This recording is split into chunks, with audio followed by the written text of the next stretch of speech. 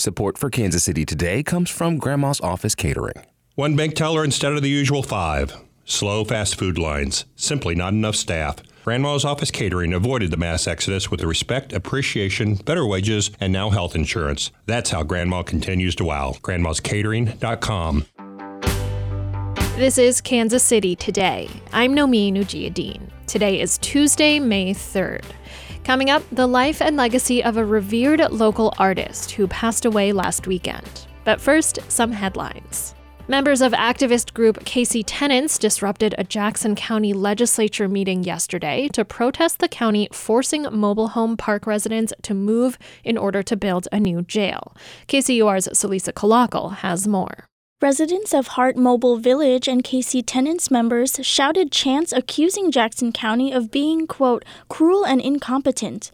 The disruption occurred as the legislature decided to hold an ordinance allocating nearly $3 million to begin building the new jail at the site of Hart Mobile Village. Zoila Guzman, who lives at the mobile home park, says she wants the legislature to treat the village's residents like human beings.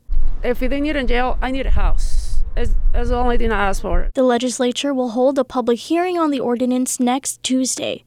3 months after Missouri Attorney General Eric Schmitt sued 47 school districts over their mask mandates, just 4 of those lawsuits live on. KCUR's Dan Margulies reports. The 4 include Schmitt's lawsuit against the Lee Summit School District, which has countersued and asked a judge to rule that Schmitt, who is running for the U.S. Senate, overstepped his bounds. The district argues that the Missouri Constitution, quote, does not establish the Attorney General as an autocrat-in-chief whose orders on any topic of the day must be obeyed, unquote. Recently, the Missouri Senate overwhelmingly refused to restore $500,000 it cut from Schmitt's budget in retaliation for the lawsuits, according to the Missouri Independent. Most people in Kansas and Missouri have had COVID-19, according to new federal estimates. KCUR's Alex Smith reports. More than 62% of people in Kansas had COVID-19 at least once as of the end of February. That's according to estimates based on testing for antibodies in blood samples, which were collected for lab work. The federal data, which were updated last week, also show that nearly 56% of Missourians have been infected at least once. The Centers for Disease Control and Prevention say that the testing did not determine the amount of antibodies in the blood samples, so the data should not be used to estimate how many people may have developed immunity to the virus.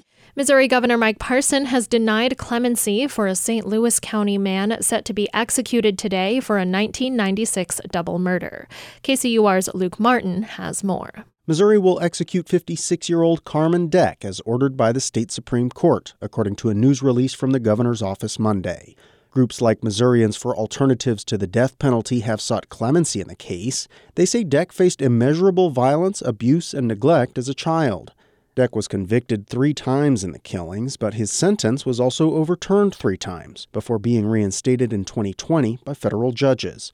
Barring a last-second stay, his execution is scheduled for Tuesday evening in Bonne Terre, Missouri. Local artist Wilbur Niewald died this past Saturday at the age of 97. He taught at the Kansas City Art Institute for more than 40 years and was often seen painting in Luce Park.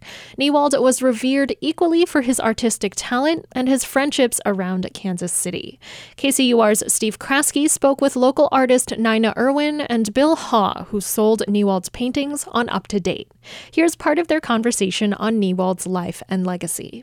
Joining me now to remember the life of Wilbur Niewald, Nina Irwin is an artist in the Livestock Exchange Building in the West Bottoms who worked down the hall from Wilbur for about 20 years. Bill Hall sold Wilbur's work at the Hall Contemporary Gallery, also in the West Bottoms.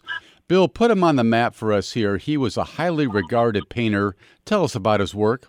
He really painted in a wide range of styles over time, from the early 50s through 1970, he painted completely abstractly, and then in 1970 he switched over to representational, and then over the 52 or 53 years since then, that's pretty much what he did. And he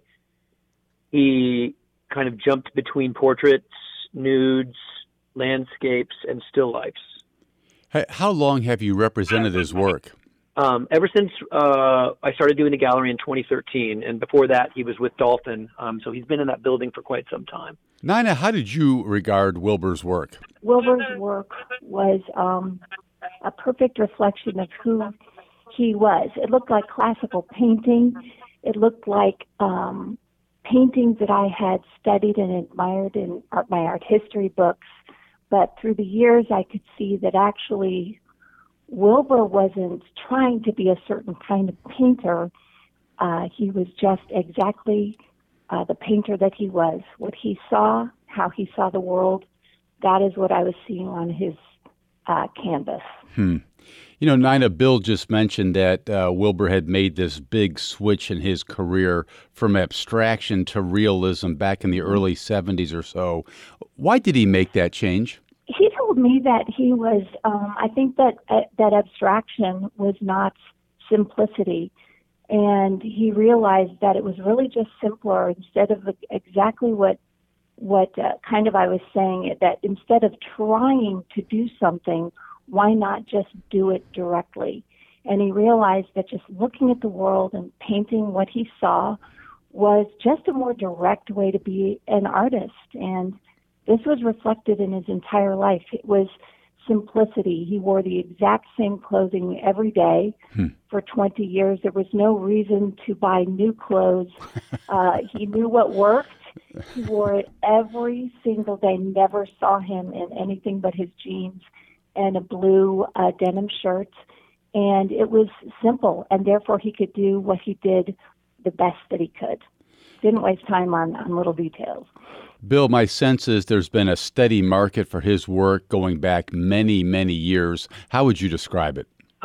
Well, there really has been, Steve. It's actually been nationwide, and he's exhibited nationwide ever since the 50s. Most recently, in 2017, he had a solo retrospective at the New York Studio School, where he had also taught in the past. But that's a fairly prestigious accomplishment, isn't it?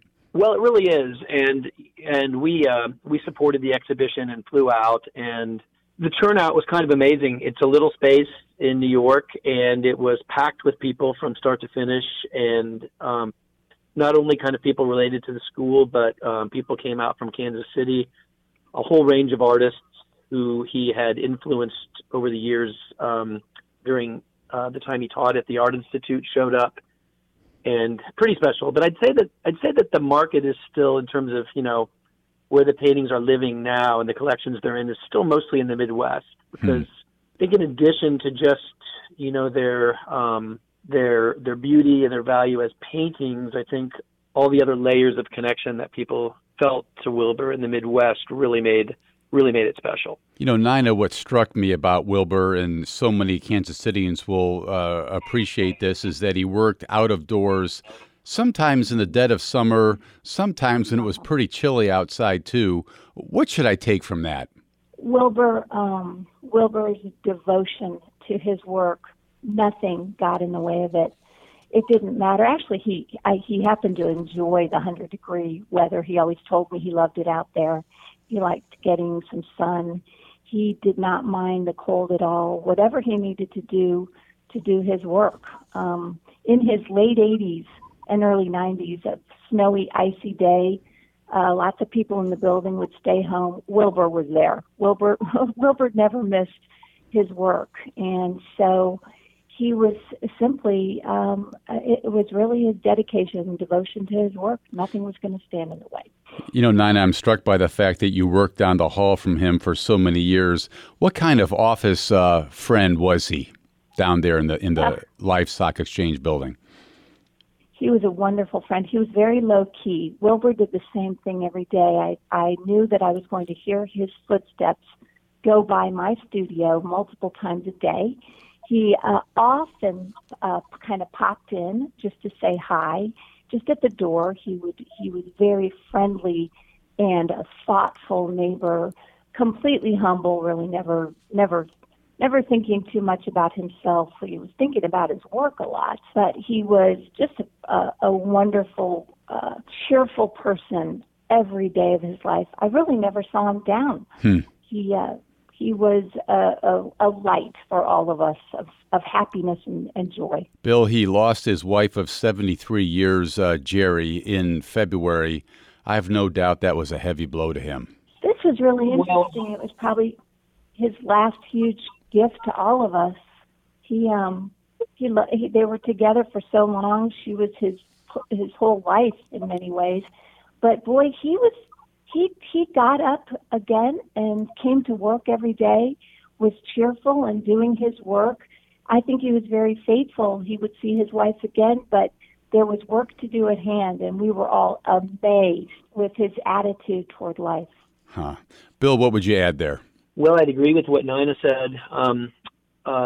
Jerry played a huge role, not just in his personal life, but also in his career. And because of their age, they weren't really tech savvy or anything like that, but Jerry had meticulous records of every single sale, on ledger paper, pretty much everything to do with everything about Wilbur's career. So echoing Nina, I was surprised, even though he was obviously grieving and obviously loved Jerry very much, that he just continued moving forward. It was surprising and quite impressive. Well, he was quite a guy. Artist Wilbur Niewald has died at age 97. I want to thank Bill Hall and Nina Irwin for sharing their memories of him. Thank you both so much. That was KCUR's Steve Kraske speaking to Bill Haw and Nina Irwin. We have a correction for our conversation with Flatland reporter Cami Coons on our Thursday, April 28th episode. The Grainbelt Express would generate the equivalent of about 7 Hawthorne coal plants and would connect it with the SPP, MISO, and PJM grids. This is Kansas City Today. I'm Nomin Ujiyediin. This podcast is produced by Byron Love, Trevor Grandin, and KCUR Studios, and edited by Lisa Rodriguez. If you like our show, please rate and review us on your favorite podcast app. Tomorrow, we'll feature a conversation with the first transgender lawmaker in Kansas. Thanks for listening, and I'll see you soon.